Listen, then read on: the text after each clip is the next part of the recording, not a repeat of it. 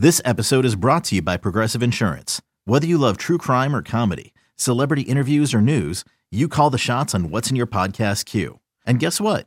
Now you can call them on your auto insurance too with the Name Your Price tool from Progressive. It works just the way it sounds. You tell Progressive how much you want to pay for car insurance, and they'll show you coverage options that fit your budget. Get your quote today at Progressive.com to join the over 28 million drivers who trust Progressive. Progressive Casualty Insurance Company and Affiliates.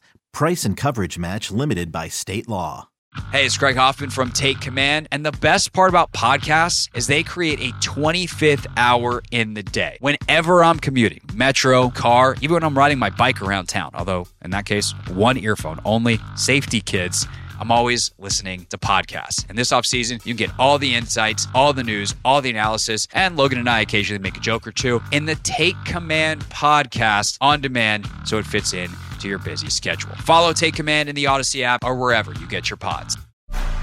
It's time to take command with former NFL tight end Logan Paulsen and former Commanders beat reporter Craig Hoffman. Take Command podcast from Odyssey Sports. Happy bye week, everybody. A chance to reflect. It's not kind of sounding like the holiday season. Maybe this week 14 bye is actually better time than you think. No, not quite. How bad, how angry would you have been as a player to have a week 14 bye week, knowing training camp started in July? You've been going since July. Honestly, when I was young, I didn't care because I didn't know any better. I think we had a really late bye in 12. I think it was like no, that was the early bye. Maybe 13. It was like late week. And I remember Mike did a good job of trying to spin it to us. Man, this is great, man. We're going to be ready to make a playoff push. That's when you want to take your break. You don't want it early. You don't want it in the middle. You want it at the end of the season. I remember it was like my third or fourth year. And I was like, yeah, I want it. I want it late in the season. And then as I got older, I realized he was just pulling smoke and mirrors over me. You want it kind of in the middle, like a week 10, week 9 bye is pretty solid because you kind of can refocus for the second half of the season. I think there are advantages to a late bye. Like you said, if you're banged up, you're really banged up now. So this comes at a nice time. I always didn't like it because I felt like it was kind of distracting in a way. It kind of took me out of the focus of the last home stretch. But, I think that's just kind of different strokes, different folks. And like I said, I'm sure some of these guys don't even know any different. They're just like, oh yeah, week whatever bye. That's awesome. Yeah, for this particular team, having a week pass without a game that Benjamin St-Juste can't play in is great. Get him back. That is a phenomenally timed bye in that way. But I always remember a conversation I had with Lorenzo Alexander at some point when he was still playing towards the end of his career. And he was like, yeah, because I think the Bills had an early bye. And we were talking to him on the training podcast or something during the bye week. And he's like, yeah, it is, it's only week 4, week 5, but realistically, this is the midway point of the season because we've been in training camp since July. The NFL, I think, has done a decent job of changing it up a little bit where, you now have that week between the regular season and training camp ending. So you get a little mini bye at the end of training camp before you get into your game week practices, depending on how hard your coach wants to go there. But you have at least a little bit of time without a game. And obviously the last week of the preseason, guys don't play a whole lot anyway. And then, because everyone's playing so much Thursday night football now, a lot of teams get kind of you have to play 2 games in 5 days to get there, which sucks.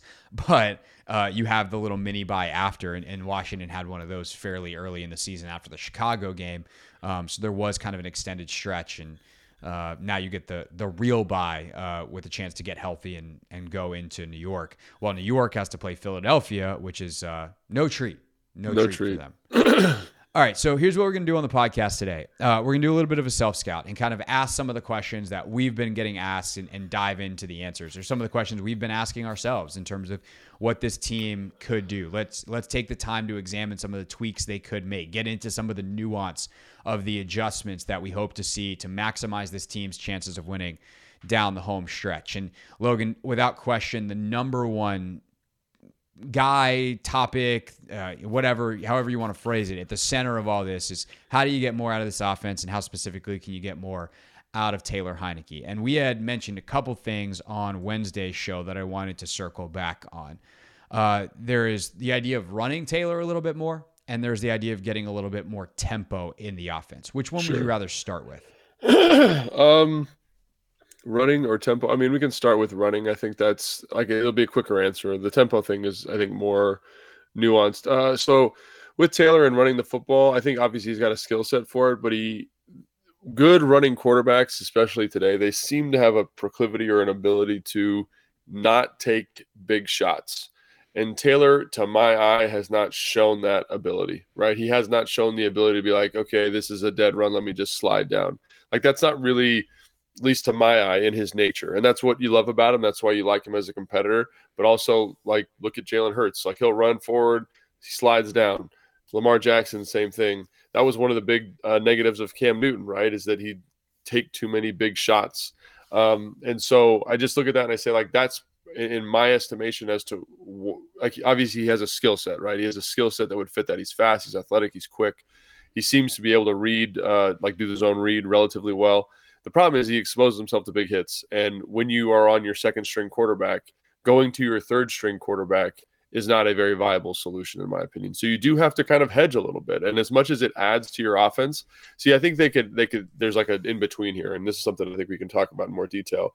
There's an in-between because it's like, you don't need to major in it the way that the New York Giants or the Atlanta Falcons do, but I do think you can use it in select situations to steal possessions. And so that's something else I would kind of say, like, maybe do it once a game, twice a game, as opposed to 5 to 7 times a game. And again, if you can steal a first down off that, that'd be awesome. The other thing, which I've thought about a little bit, and, I'm kind of backtracking something I said earlier, is I don't know how well he reads it. I don't know how well he reads the defensive end. Yeah. Which is something that I think a lot of people just kind of assume is really easy to do, but it's not. Yeah. So that was one of the things I was going to tack on is if you say he reads his own read well, okay. We can definitely, circle back on that. I'm sure this is not the last time we'll get asked that question if you want to study that or, talk to people, whatever. But we know that RPO wise, he's not great at reading it because we've seen how many times this year where we go back and watch the film and it's like, oh, that was an RPO. That wasn't a straight handoff. And the bubble is what should have happened, or pulling it or whatever. And he just hands it off into a bad run fit or into a bad run situation, which is by definition what happens if you misread the zone read or an RPO. And that's not good. The other thing, though, that I love that you said is you don't have to major in it to do it. Right. And this is where I think a little bit would go a long way, which is actually going to be on some level my answer to the tempo question as well. If you just pulled it once or twice a game, you could probably steal some yardage because teams aren't playing you to pull it because you never do. So you're probably going to be able to get 8-9 yards pretty easy, if not something bigger, if they really blow an assignment. And you're obviously limiting your exposure as well. The other area, though, where I think Taylor could run more is something he did in his first couple of starts, which is scrambling. It seems like the scramble is completely out of his repertoire now. He had a couple on Sunday, but scrambles are amongst the most valuable plays you have in football. And because they happen in a lot of like third down situations where the quarterback winds up picking up a first down, they have an elevated amount of value. It also is something else for the defense to consider and think about. It is yardage that if you don't scramble, typically is going to be an incompletion because you throw it away, or a sack. If someone was open, you would have thrown the ball. And so it's a chance to get plus yardage on what would otherwise be at the very least neutral, if not a negative play. And his mobility has certainly saved them from a lot of sacks in terms of like move a little bit, throw the ball away, whatever. But if he would kind of have more of a Daniel Jones-esque approach where I get to the back of my drop or the top of my drop, I look, if it's not there and my check down's not there, let me look to run. I think this offense would be more effective in general because they would pick up more yardage and defense would start to have to account for that in a way that probably opens up some other stuff. But just getting that yardage, I think would be very helpful. Yes, he's got to avoid the big hits. He has shown an ability to slide, so maybe it's not in his nature, but like he can do it. And I think Taylor's also shown it over the course of the last couple of years that if he needs to do something, he will. He's very, very highly coachable. So it's like, hey man, run, but then please get down at your earliest convenience. And so I think that little bit going a long way would be what I would say is the right amount. they need to run him more, but that does not by any stretch mean they need to major in it. And that is because you don't want to overexpose him, especially as a second quarterback. I think that's such a great point. And because he's not great at a lot of the design run stuff. Yeah, and you're asking me about the zone read element too. I think we were both kind of referencing with the RPO thing, the Minnesota game, and they did some zone read stuff in that game as well. And it's hard to tell whether or not it's called from the sideline about whether or not he could keep it, because sometimes they have that action in the backfield, but it's a mandated handoff. So to be in fairness to him, I don't know exactly what they're calling, and a lot of teams will call it from the sideline because the quarterback's bad at actually reading it. So, but to my eye, he didn't make the correct read in that game as well with zone reads and RPO. So, how comfortable is it? Like when he was playing in the XFL, he played in an offense that was very zone read heavy, and he was the backup in that offense. So maybe he just didn't have kind of that ability to do that. You mentioned the scrambling thing, and I think that's really interesting because I agree. Like scrambles are obviously very, very valuable. And one of the reasons Daniel Jones has to scramble all the time is because he doesn't have a lot of skill position players, right? He doesn't have a lot of very, very talented people. And I think back to the games, and this is just off of the cuff, so I haven't looked at this. I don't know for sure. But I don't feel like he has that many throwaways, and I don't feel like so basically what I'm saying is I feel like the skill position players in this offense are doing a good job of getting open, and he's doing a good job of throwing with anticipation. So the need to scramble has not been there in the same way as it is for a team like the New York Giants, where Jones has to kind of create on his own. I think Taylor understands, I think Scott understands that these guys are good enough outside to win and win consistently. And I think that might be just as a bigger reason for him not scrambling. You know what I mean? Because he feels more comfortable with the playmakers. And obviously, like I think the reason it's come up so much is because in the red zone last week, there's an opportunity for him to maybe scramble for a touchdown, like kind of in the low red zone there. And everyone's like, oh, he should have scrambled. I think he gets smoked if he tries to scramble for the touchdown there.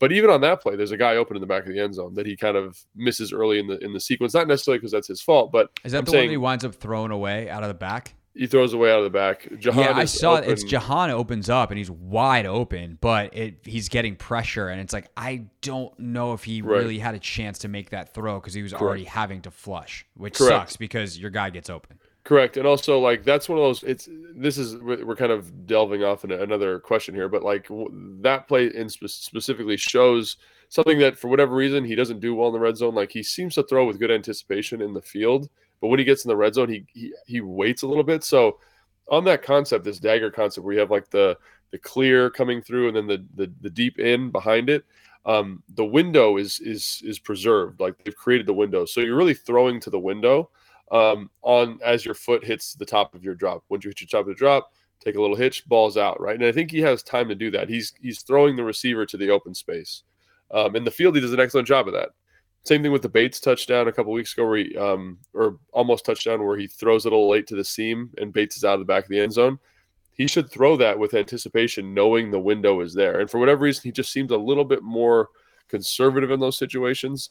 But I digress. So I really think that the scrambling thing might be like a corollary to the fact that the skill position players are doing a good job getting open. Like there's places for him to go with the football. He's reading out the concept effectively. He knows where to go with the ball in the timing of the play in the field. So if you're doing that stuff, like maybe I'm wrong. I don't feel like he's holding the ball or he's throwing the ball away a lot. No. Like there's opportunities for him to get the ball out of his hands. So that's a testament to the skill guys. That's a testament to Scott. That's a testament to his understanding of the offense. And if you're doing those things, you don't need to scramble that much.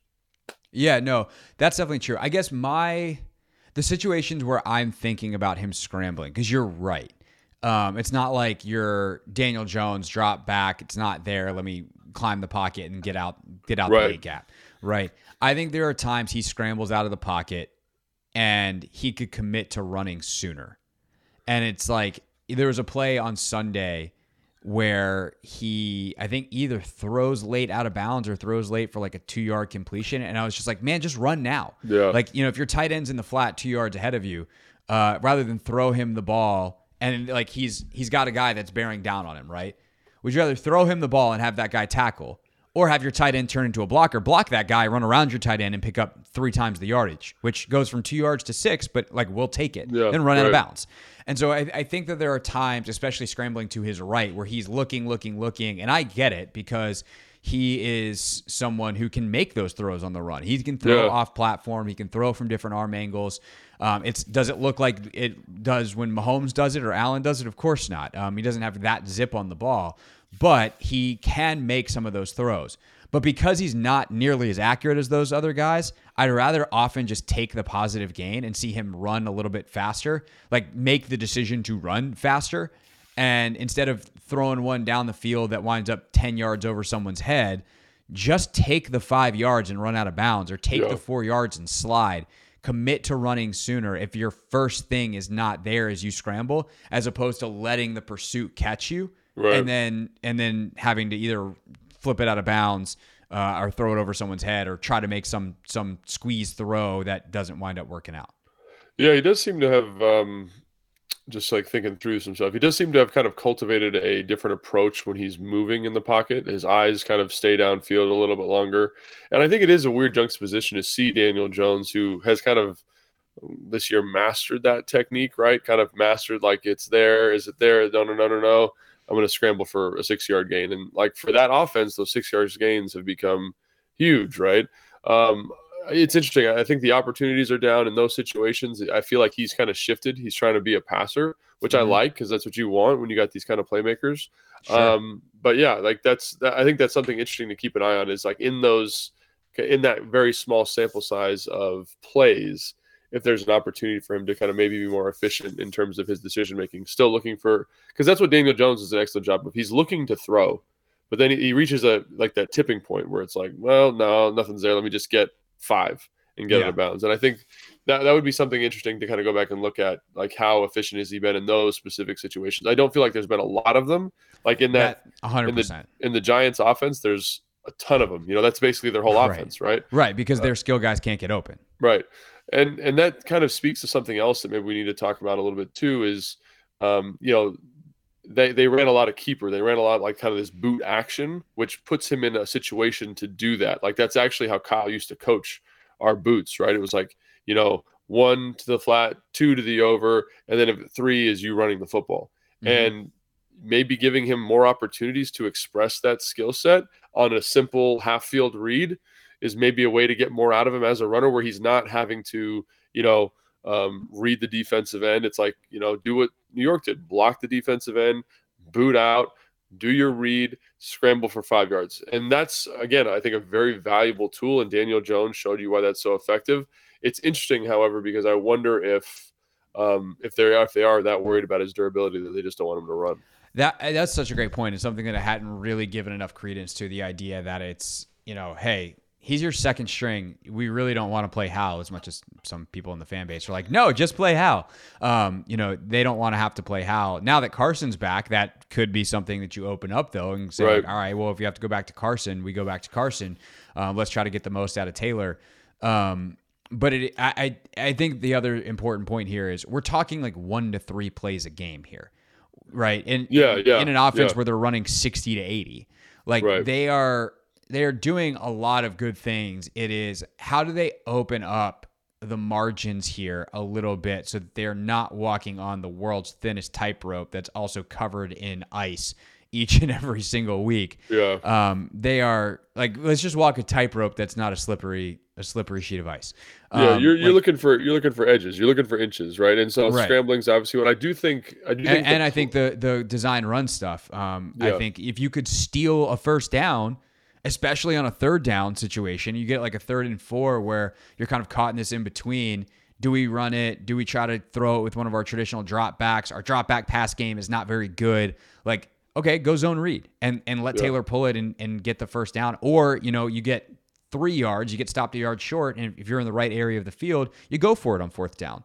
Right. Those are the kinds of margins that we're talking about here. And I think I want to be explicit about that, to say we're not looking for an overhaul of the offense. We're looking to make the existing offense, 5% better. Right. And so to me, it's, I'm installing an offense now at the high school that I work at, and it's a very challenging thing because you can do literally anything you want. And so one thing I would ask you, Craig, and I would ask the fans, to comment on this is this the most efficient use of 5% of your offense, or is there another play variation that is more efficient that speaks to this skill set better, right?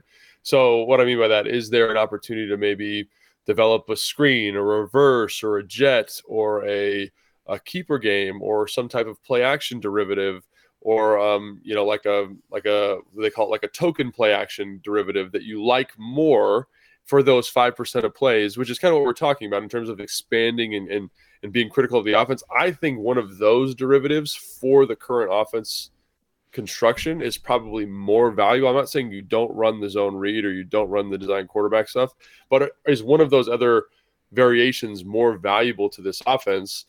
And I kind of think maybe if you look at it and you really break it down, you say, let's say you run the keeper game, that's 5 more easy throws a game, and you give the opportunity to Taylor to run the football. I think that's way more valuable than a design quarterback run in the context of the current offense. Now, the way they run their run game, a keeper game doesn't really suit that very well, right? Because, keeper game is usually off outside zone because you're moving the offensive front away and then you're kind of booting out to space. That doesn't really work off a duo, tight zone, that kind of thing, right? So can they get to that even, right? And if they can't get to that, what's the next kind of philosophical approach you can get to? So those are the types of questions I would postulate to you, Craig, to the fans, is the design quarterback run the thing, right? Everyone fixates on that, but is it the thing that is the true value add or the most value add? Right. And my answer to this point at my knowledge level would be they're already running some either zone read or it looks like zone read, but is actually a handoff because we're dictating to Taylor that he's got to hand it off. So the structure already exists within this offense to do that. And it's just literally once or twice a game, Taylor, pull it and run. And that doesn't seem like that much of a lift if there's even anything to remotely install other than Taylor, hey buddy, you're gonna have the option to pull this one. You obviously could complicate it, and complicate it, add to it, let's say, by having a fullback come across or a tight end come across and block in the way that New York or Atlanta has their quarterback keeper game. Because I don't think you're also not, at least I'm not, looking to run a quarterback sweep like the Giants do with Daniel Jones. Like no. That's not something you're looking to do. It's some of this design quarterback run. To me, Taylor running the football comes down to 2 things that are already in the offense. It is pulling the occasional zone read, and it is having him be a little bit more willing to run in scramble situations. That would be the 2 things for me where I'd adjust on the margins. And then if you want to talk about, okay, here's the other areas like you were talking about, adding something that is more substantial, I would then be very interested to hear like what that looks like and whether that's actually a good idea at this point in the season. Yeah, I mean, I think this is like more for the the second half of this conversation because we still got to talk about the tempo, but I like, even like with the zone read thing, like if he's not uber comfortable with it, like Daniel Jones, what they did is they run a zone read action to a keeper, right? They get him there that way. And I think to me, that type of wrinkle in this offense might, for the players, and again, I'm not the coach, I'm not in the building every day. These are the types of things that they get paid, decisions they get paid to make, might be running that play 2 more times in short yardage situation might be more valuable than having a play where Taylor doesn't feel super comfortable pulling it. Totally. Right. So that's what I'm saying is like, you can get to some of this out of pocket, movement stuff, kind of zone ready, put the defense in conflict elements while still kind of dressing it in a different outfit, and I think that's something that I would have fans think about it. Just because zone read is like the sexy thing. And we saw Marcus Mariota do it. We saw Daniel Jones do it. Jalen Hurts does it all the time. Is there something else that maybe Taylor's better at, more comfortable with, that would replace this kind of need for these 2 plays, right? That, again, he can do more effectively. And that's the thing that I would, if I'm the OC, I'm really looking at that stuff because obviously, like we've talked about, he doesn't seem to have a very high comfort level with the zone read stuff. Now, the scrambling thing, I'm on board with 100%. Like, because those are valuable plays, and that's just a slight shift in mindset. But if we're going to use these plays in these critical situations on short yardage situations, I've always made the assumption that he could do it. But there is a universe where he just can't do it. So that would be my thought there, is like maybe there's another variation of this kind of put the defense in conflict with the quarterback as a runner or a mover that is more advantageous for this offense. And I think we get caught up with this kind of sexy zone read RPO terminology that maybe is ineffectual with this skill set. With this, totally. Because to underscore this, zone read or RPO, and especially RPO, requires a decision. In fact, the reason I say especially RPO is actually requires decisions. Yeah. First, do you run or pass? And if you choose to, or actually, do you hand it or pull it? Right. And if you're pulling it, are you running it or are you throwing it? Right. And so there's a multi-layered decision there depending on multiple reads. Zone read, you typically, read the defensive end, and if he crashes, you pull it, and if he plays you hand it off. And so if you can have some of that action, something that looks like that, and accomplishes some of the same things while taking the decision out of it for Taylor, I'm on board with that. Yeah. I just think it's. Hey everyone, this is Brett Boone. Would you know it? I've got a podcast going strong in our 4th year. Tune in as I sit down with my friends, some of the biggest names in sports, media, entertainment, for a lot of fun and in-depth conversations. As you know, baseball's been my life. It's been in the family for a long time, but it's a lot more than that here. It's sort of like taking a ride in a golf cart around a beautiful track. Join me every week for multiple episodes on the Brett Boone Podcast, available on the Odyssey app or wherever you get your podcasts. Hey, Rob Bradford here. I have set out on a mission with my good friends at FanDuel to prove what I have known for some time. Baseball isn't boring.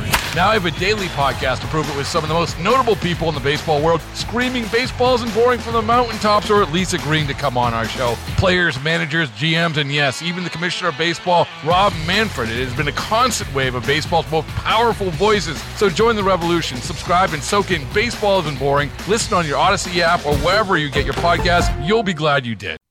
There's a skill set in an offense that is trying to be as efficient as possible and often not succeeding. Trying to maximize the skill sets available is how you're going to achieve that. And there is a running skill set with Taylor Heinicke that is not being maximized. And I think you've brought up a ton of really good reasons why that might be the case and why that might actually be correct. In fairness to Scott and Ron, as often as we can criticize them from our seats, they just have more information than us, and they are not stupid. And so it's easy for us to sit here and be like, well, what about this? And they might be like, yeah, we see Howell every day, and if we play him, our chances are toast. We don't know that. Maybe Sam's looked great in practice. Maybe it might. That's the thing, is it might. We don't know, right? We don't know. But that they could, for any variety of reasons, want him to not do that.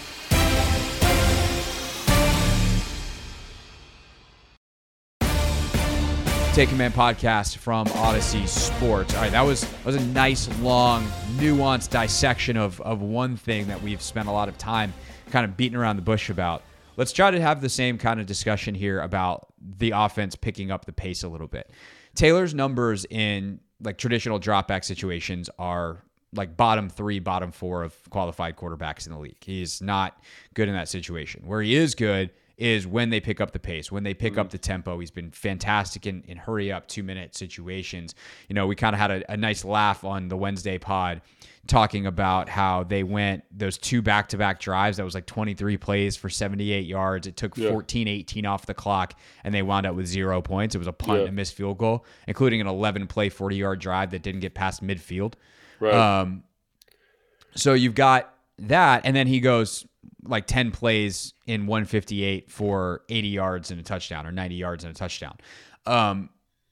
And that obviously leads to fans asking, we've addressed a shorter version of this before on the podcast of like, why don't they go hurry up? Why don't they go tempo? And the short answer is they don't want to hurry up. They want to bleed clock. They want to lead the NFL in time of possession, and they are accomplishing that goal. But Logan, is there, in your opinion, room to mix in some tempo to try to get more out of Heinicke without losing the things you are gaining by letting your defense rest, etc.? Yeah, I mean, I do think there are certain situations where you want to go tempo, or you can go tempo.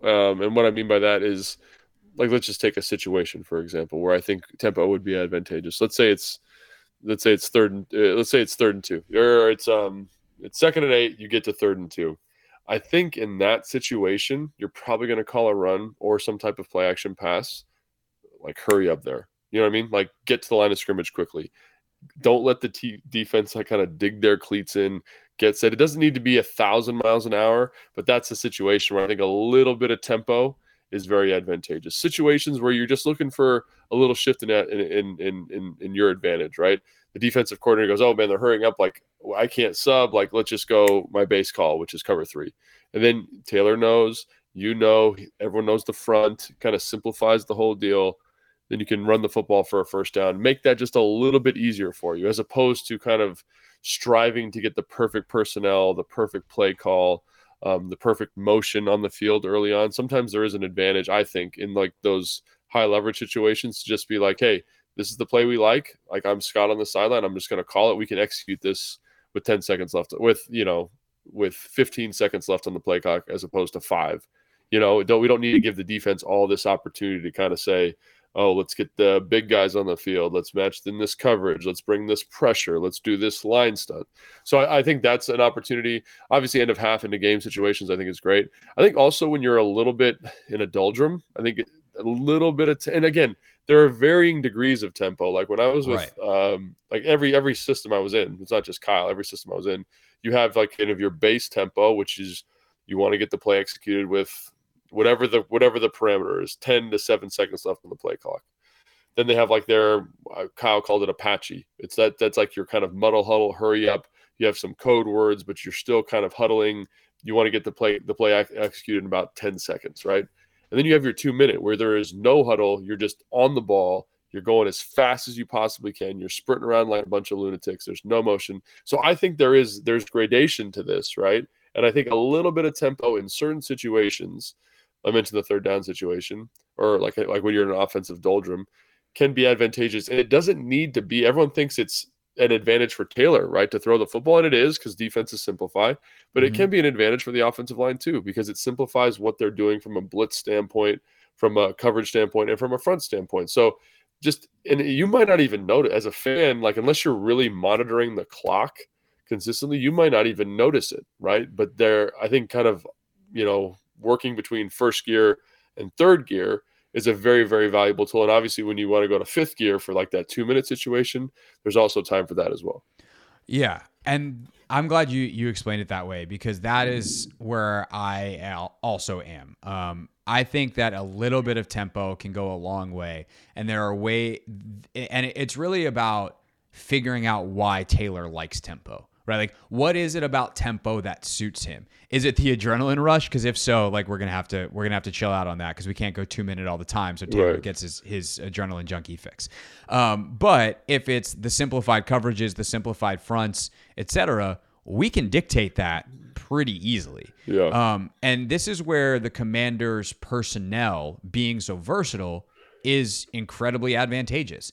If you want to go tempo, get Antonio Gibson in the game, knowing you can line him up as a wide receiver or in the backfield. Get Logan Thomas in the game, someone who's very comfortable splitting out into the slot.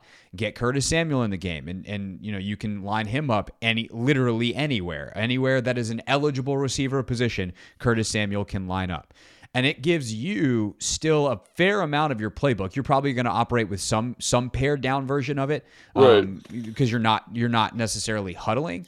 Well, it depends on the speed too. It depends on how fast you want to go, right? If you want to go even 10% faster, you can huddle. It's just about play caller being on it, quarterback being on it, and guys getting the line of scrimmage, right? Right.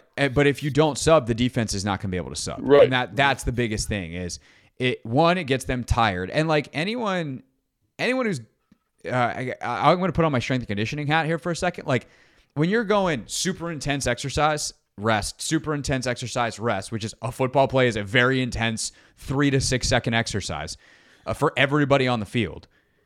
10 seconds of rest is a long time.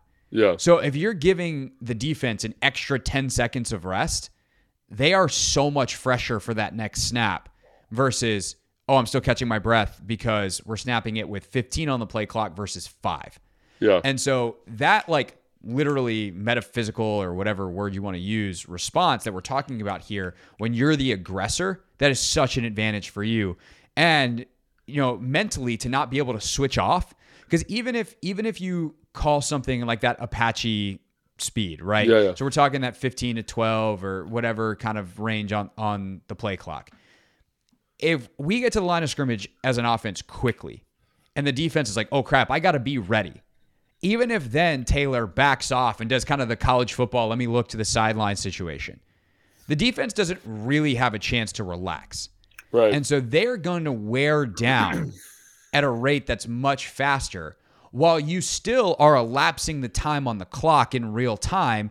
John Allen doesn't care about that. He's sitting on the bench looking at the tablet, getting his water and his oxygen, and he's still getting the rest that allows him to stay on the field to the extent that he did against the Giants, where for the first time in his career, he missed only one play defensively.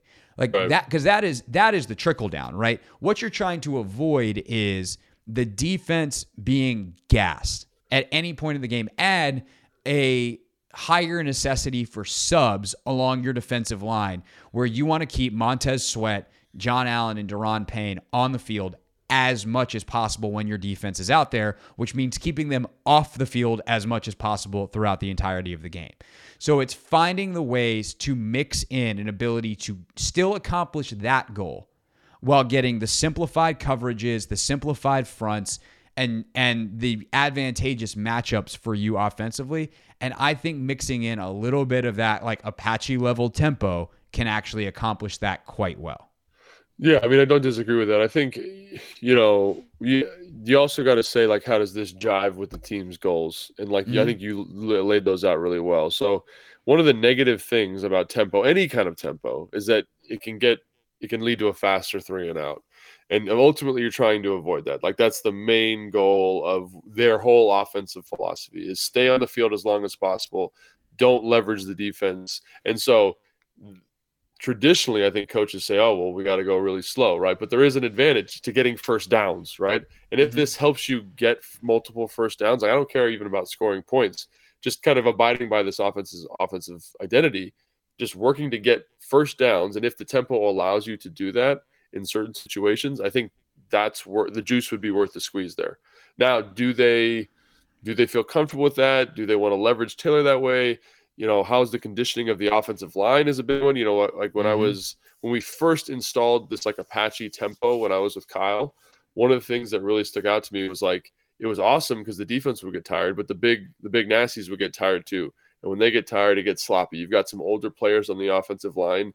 Maybe they don't feel as comfortable kind of going at that pace. So these are all things that need to be considered when kind of making that assessment, when making that decision. But I think kind of to your point, there are degrees of this, right? And can you find advantages going by degrees? And I think if you're looking for inches, you're looking for edges, this would be something to exploit. But again, at this point, it's also important to note, like we talked about the RPO, we talked about the zone read, we talked about the tempo, how much they don't have a lot of time to put in new stuff. So if this isn't already in, it's probably not going to be in, if that makes sense. They're going to find something else, another kind of wrinkle that they feel more comfortable dealing in. But you're right, Craig. Like you could do a myriad of things. You could get to line of scrimmage quickly, kind of stand around, negate the subbing ability of the defense. All of those things are true. It's just about how much time do you have and where do you think the most value is. So we've identified 3 areas or two specific areas so far where there is an advantage. Like if you were to implement those plays, there would be an advantage, but maybe the staff doesn't see those as advantages, right? They see them as more of a detriment because of the personnel, because of the philosophy, and they're going to go for a different edge, so to speak. So again, that's something always to consider in these conversations is we are looking at 2 elements, but football is multifactorial, right? It's very, very complicated and nuanced. And maybe they say we want to really embrace the screen game with Cosme and Wes Schweitzer in, as opposed to Trey and Larson, who are bigger, kind of slower players. Maybe that's the direction they go. It could be a myriad of things, but they have to do something. These are 2 options. They might not deem these options as necessary, but there will be some type of innovation.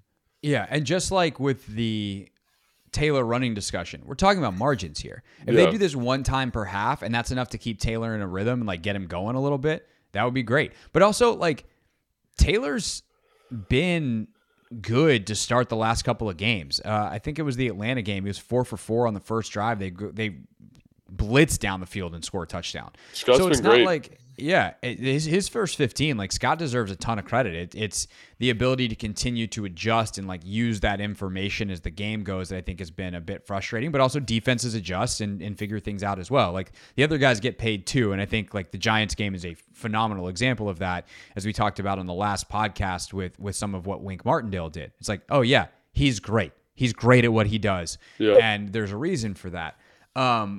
So I think when you get in kind of those ruts, like you were talking about, that's a great time to potentially unleash a little bit of tempo to try to get Taylor going. But that also becomes a riskier proposition, right? If you're in a rut, you've probably been going 3 and out or 4 and out, and your defense might be getting a little bit tired, and going tempo might feel like the last thing that you want to do. Like these things are hard. And I do think that's something that maybe we don't do a good enough job of explaining, because I don't think anyone particularly in media does, because then you just sound like you're an apologist. Right. It's like, oh, this is hard. Like if all I did was say, hey, this is hard, my show from 3 to 6 every day would suck.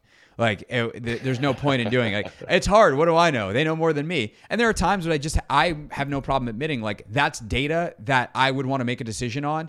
There's data I don't have that I would need to make that decision. And I will try my best to explain to the audience why I don't feel like I can accurately explain, or I don't have a high level of confidence with what my opinion is, because I just don't have enough of the information. With that said, these things are really hard, and there's the word multifactorial almost doesn't even cover it. It's like endlessly, you know, in terms of the factors. And some like there's things that we just can't like that we're probably not thinking about, and I think we've already hit on a couple of them. Like specifically you've hit on a couple of them that a lot of us thinking about these things don't often. And the offensive line conditioning is something that clearly people don't think a lot about. And even offensive line style, like that's something we've talked about a little bit and kind of referenced at points this year, but like, let's underline this here in our little self-scout. Part of the reason they've played the way they have is because Trey Turner's a big man who is good at run blocking and not particularly excellent at pass blocking. He's certainly not very good at this stage in his career at getting out into space in the run game. So they've found a run game that works for not only their quarterback, not only their running back in Brian Robinson as he has come back to full health, but for big men who can run vertically straight ahead and crush whatever's in front of them, but should not be asked to get out in space and hit little guys. Or just get out in a space with any kind of time constraints, period, which is what happens on, nevertheless, a screenplay, but like a power play with a pulling guard. Or even just like not outside zone. Is. They ran a lot of outside zone early, and they've gotten away from that, right? They kind of said, we're not great at this. And I think last year they were pretty good at it, and the offensive line composition was much, much different. So I think these are the types of decisions you're always negotiating. You're always scouting. You're always saying, what's the best opportunity for us, right? And, you know, fans make assumptions and say this thing, let's take the zone read, let's take tempo, will make this offense better. And that's true to a certain extent if the existing personnel can handle it. If this group is physically capable of doing it and intellectually capable of doing it. So I think that's part of it. And also, like, does this offense translate well to kind of an Apache signaling approach? And I don't know. You know what I mean? Like, the offense is complicated. It's very nuanced, and I don't know if it does. But those are all things that need to be considered. And again, you know, if you would have said, hey, if you would have told me at the beginning of the year they're going to be like one of the most heavy duo running teams in the NFL, I'd have been like, that seems kind of silly given the weapons that they have, right? Given this whole thing. But they found a formula that fits what they do. And that's what coaching is. It's this constant evolution, getting away from the RPO, getting away a little bit from the zone read, getting away from the outside zone and saying, this is who we are. And I don't think anybody kind of could have predicted this. I don't even think I think they kind of stumbled into it, to be honest. But then it gives you all these other variations. This great play action pass games come off of it. And now my question is, what is the next thing? You know, we've said these two things would help, but maybe there's something that they deem is better at helping. And I think that's the curious thing about these last 4 games is, what is that thing? What does this offense evolve to over the next 4 weeks? Yeah, they certainly got some of the screen game involved again against the Giants. And, you know, I was Mr. Hey, quit throwing screens to Terry McLaurin earlier in the year. Yeah. I was wrong on that one. He figured it out on Sunday and like was super effective. And that 3rd and 15 that he got like 14 and a half yards on. And you're like, wow, he's just so good with the ball in his hands, even if it doesn't look like, you know, a lot of traditional screen runners. But there's the advantage of like Sam Cosmi at guard is Right. he is out and very clearly clamped on the guy that's supposed to be tackling Terry. Like I was like, how did he get out there so fast? But that is him. And if you do Right. if you do that same play, which looks excellent with Sam Cosmi, if you do that with anybody else, not quite as good. You know what I mean? Not Right. quite as good. So Because the margins on those kinds of things, and so often in the NFL, especially on things that involve blocking, so run Right. plays, screens, etc., like they're this much. You miss Right. a guy by that much, he makes the tackle, or he gets a little bit more solid contact and slows down versus like his fingertips hit the ball carrier and the ball carrier runs right through him. Like those are the margins here, and so. You know, a tenth of a second on your 40 as an O lineman, it's not like they're running 40 yards, but like that difference in actual speed, let's call it a point in your speed on your Madden rating, Right. is a huge significant, deal for those kinds of things.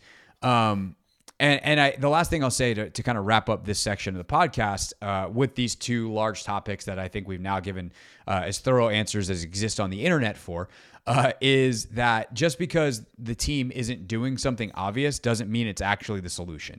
And that's kind of, I think, the summary of all of this is they might run zone read in practice and it's terrible. So they're like, we're not going to run it. And instead of thinking like, oh my God, how could they not do this? It's the obvious answer. Sometimes the reframing in your mind should be, wow, there's probably a reason they're not doing that. It's so obvious. There's got to be a reason that they're not doing it. And I think that sometimes we can get a little over our skis and assuming that the obvious thing isn't happening because the coaches are stupid, as opposed to being like, no, if you think this is bad, you should see when we try the other thing. That's real bad. Right. Absolutely.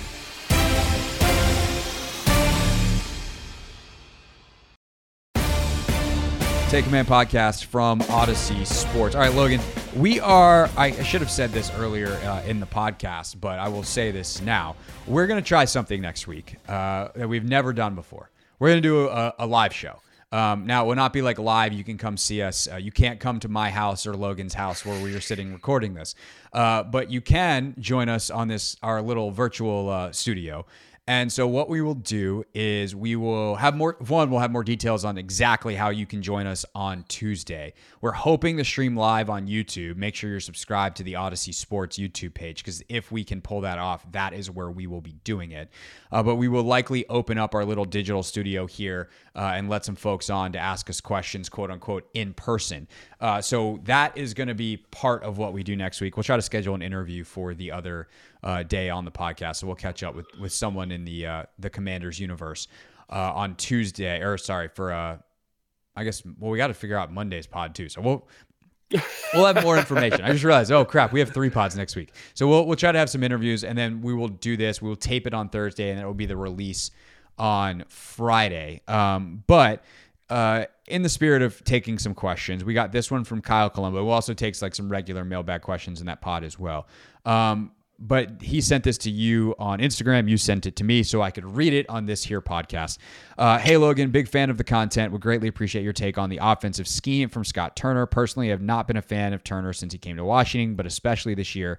I understand we don't have a franchise quarterback, but there is no reason we shouldn't be scoring in the mid to upper 20s every game with the level of talent on offense. At some point, it's got to fall on the coaching staff. I could go on and on about the Giants game, but that rant could go on forever. He saved your inbox from that one. The last thing I'll mention, which to me is absolutely disgraceful, harsh, is the fact that Terry McLaurin didn't have a red zone target until the game against the Falcons. Anyways, would love to get your perspective on the offense. Thanks. So I want to distill the question down into kind of 2 parts. Mm-hmm. One, when someone says the scheme, like what we could really do a whole show on this, by the way. Yeah, this would be a little, we should. And to some extent we just did, but we just spent 45 minutes on 2% of things that we think could help. Right? But that's the level of detail that really exists in the NFL. There's a reason they prepare for 6 days to play on one. Yeah. But when someone says the scheme, to you, what is the scheme? What does that even mean? Well, I think if you look at Scott Turner versus Norv Turner, that scheme, it's a very specific type. And I think that the scheme as defined by that parameter was much more on display earlier in the year, when Carson was a quarterback. This kind of deep passing, longer developing stuff, was one of the reasons the offensive line was putting so much stress. And I think he's actually done a really nice job kind of shifting gears a little bit, getting away from that, kind of saying that's not what we can sustain long term. So, in answer to this guy's question, that sounds to me like an offensive coordinator who's thinking outside the box and making changes, right? They've kind of shifted to this run-first approach. I think Ron is probably a big driving force behind that. And I think I mentioned this on the last show. I think Scott, for all of his warts, has done a really nice job of, in the confines of this new run-first offense, developing play-action pass shots, getting guys touches, making easy throws for Taylor Heinicke, and then also kind of knowing when to sprinkle in variations off the duo, variations on like the toss crack, like that type of stuff, the jet sweep stuff. I thought that was a really, really nice innovation that they brought out. Was it against Atlanta, or maybe the week before? It was a big feature, right? Curtis Samuel getting a lot of touches. Green Bay was a big one of those, right? Getting touches on the perimeter to kind of complement this inside zone run. Again, finding easy throws for Taylor. Taylor's done a nice job of kind of getting the ball where it's supposed to be. I mean, the third down execution in the Philly game was masterful. Like, the play calling in those situations was really good as well in terms of the passing game. So as much as people want to kind of dig at Scott because they're not scoring points, and I get that. They're not scoring a lot of points, and that's very, very frustrating, but that's more of like a red zone diagnosis. I really think this has been, to my eye anyway, Scott's best year since I've been covering the team.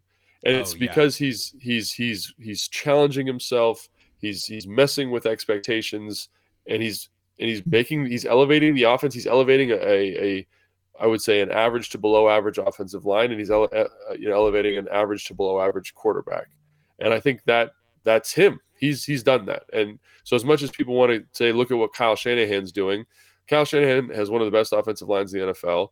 He has skill position players out the, what, and a quarterback that is very, very good at executing that scheme. He doesn't have that here, really. He's got a guy he's kind of working around, and that's kind of handcuffed him.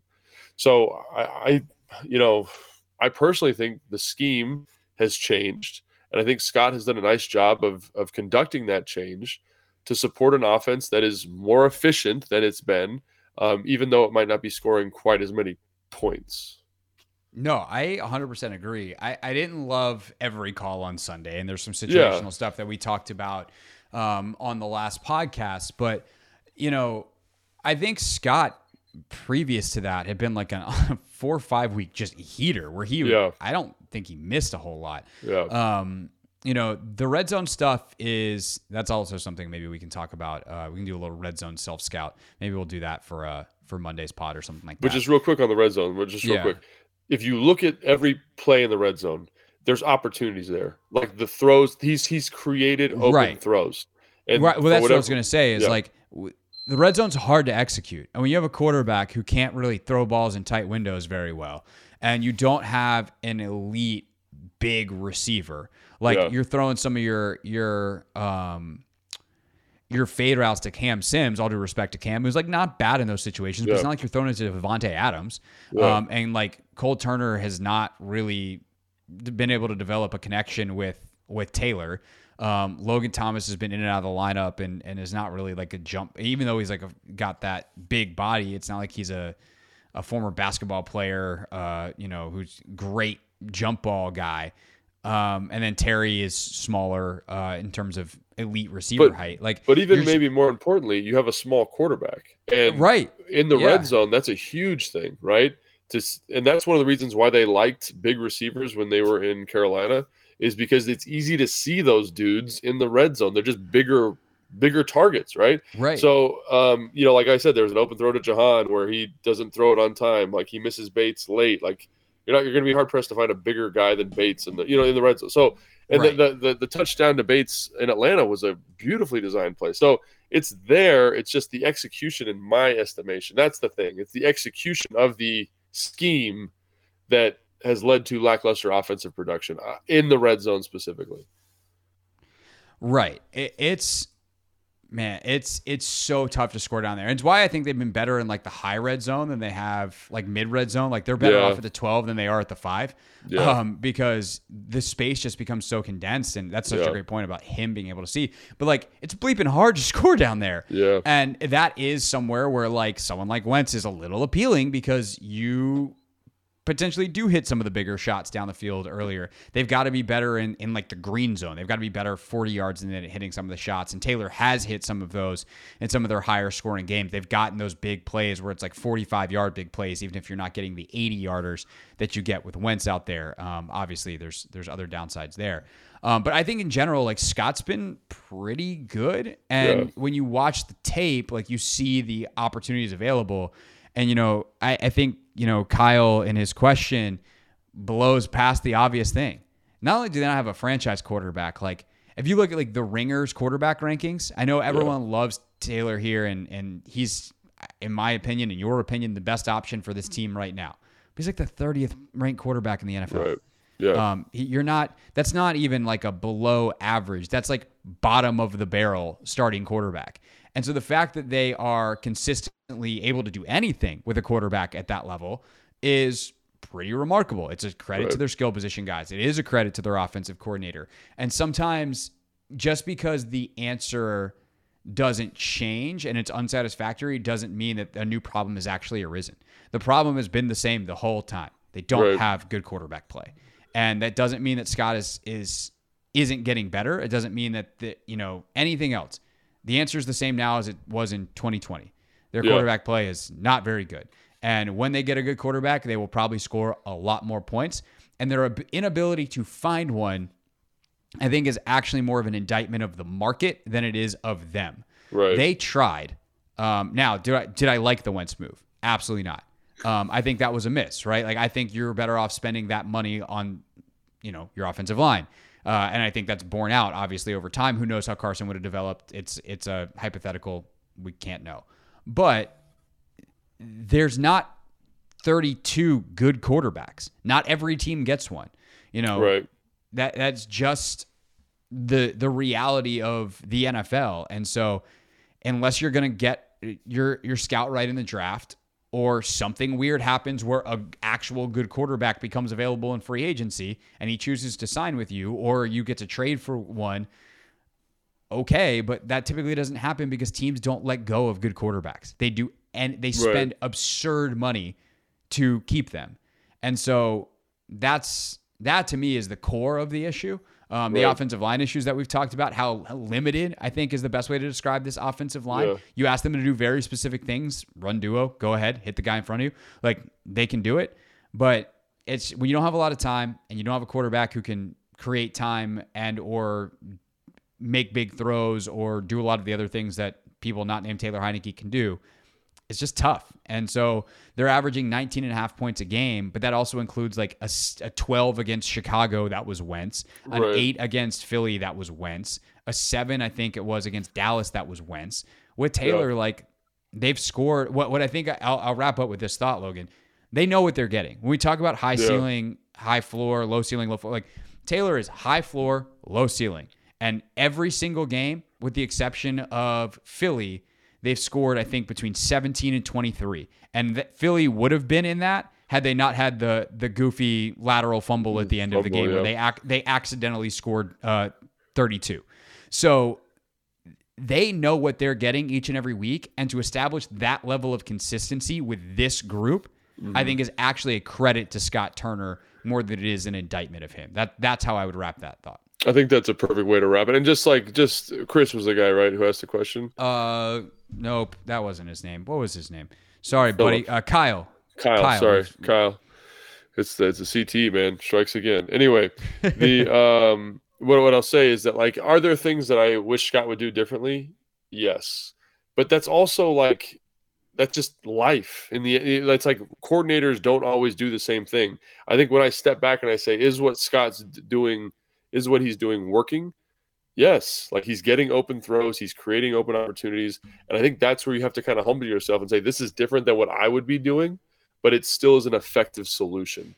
And it doesn't always look pretty, but I think to Scott's credit, like, the way the play action game has developed is a huge testament to him. Like, he's done that. Like, they've done that, him and Ron, him and whoever, Zampese, whoever's working on that. That's been awesome to see. The making the jet sweep fakes more viable by giving those guys touches there. That's been Scott. Like, calling those plays, calling runs that pair with duo, all that stuff. And that's good offensive coordinator play. And I think, Ron always says, Scott is a very young play caller still. And I think that's something that we often forget, is that, like, this is like his third year calling plays, and you're starting to see some growth and maturity. And like, is it always pretty, Kyle? No, it's not always pretty, but I do think he's done some really good things that make me say, okay, like, let's improve the offensive line. Let's see if we can find, maybe a better quarterback, like, long-term moving forward. And you say, this offense has the makings of something to be very special, especially with Scott improving in that area. Oh, by the way, they're also 6-1-1 in their last 8 games. Yeah, man. Like, holy. And again, like, it's not just that's the other thing. Last point here. That's not the only thing you're doing. It's, how does your offense fit in the context of your team?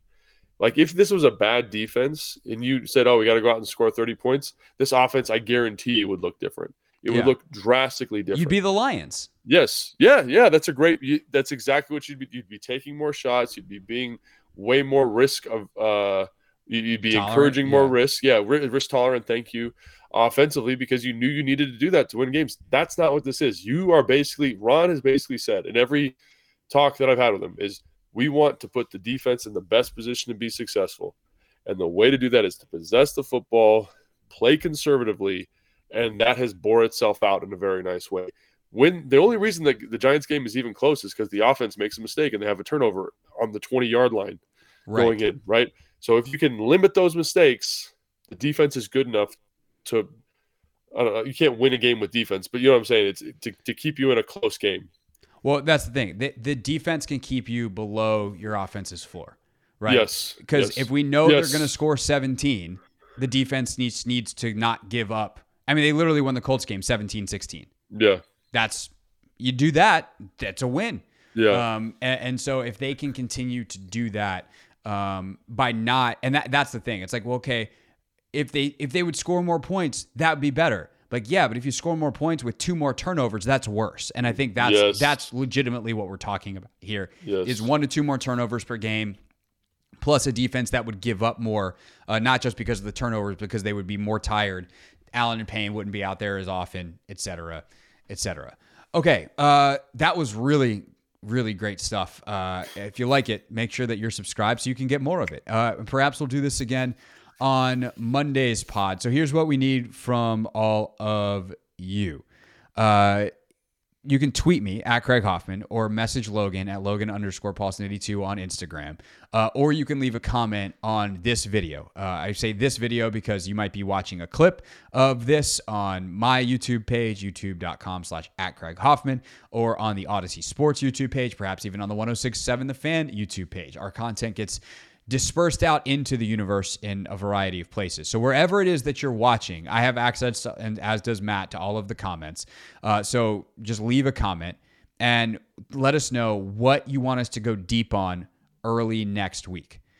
So go ahead and leave those comments, send those messages, and we will pick a couple of other items, probably some on the defensive side since we went all offense today, to go deep on for Monday. We will do more to get ready for New York, obviously, next week as well, and then we will do our first ever live show next Thursday night. We'll have all the details Monday and Wednesday on the pods.